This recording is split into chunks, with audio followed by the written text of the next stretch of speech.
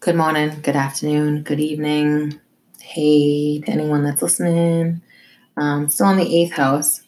So now I'm on Mars in the eighth house. So when you have Mars in the eighth house, I do know somebody that has this. You are a person who has a strong sexual nature. You often find yourself involved in relationships that are deep and highly sexual.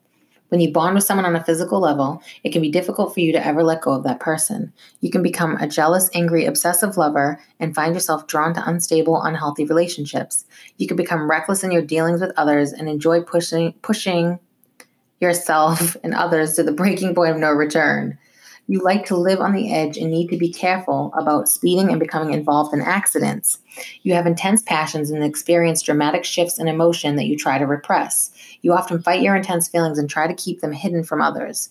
You need to exercise regularly or have a physical outlet for all of your intense energy. You are vulnerable to illness and disease if you continually repress your emotions, sexual urges, and desires. You need to learn how to have a healthy balance and avoid extremes. You can be extremely expressive and demonstrative of your emotions, and on other days, you can withhold, repress, and keep secrets about what you truly feel. You live life in black and white terms and see issues as good or bad. You feel intense love and extreme hate, intense sexual feelings, and other times you can go long periods without sexual contact. You can restrict yourself of things easily or overindulge in them. You are an all or nothing type of person, and this can cause problems for you in relationships. You're intuitive, insightful, and have a strong imagination. You're drawn to secrets and are very perceptive.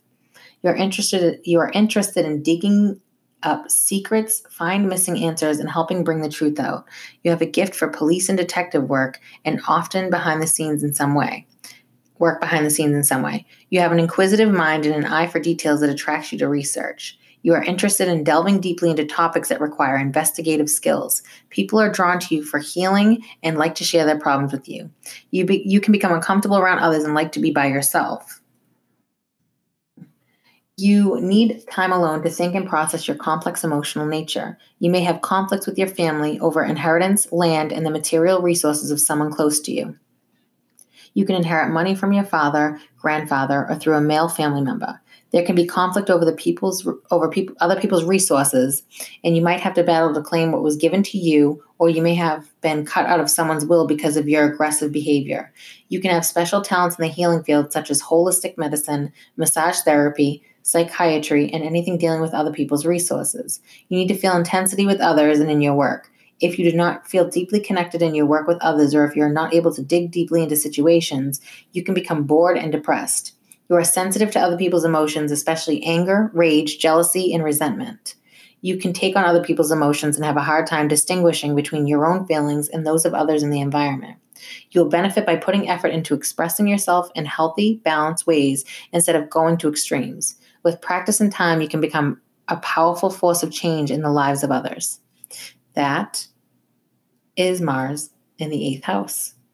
For anybody that has it, Mars in the eighth. All right. Peace out. Thanks for listening. I got mad love for all you. Thanks, guys.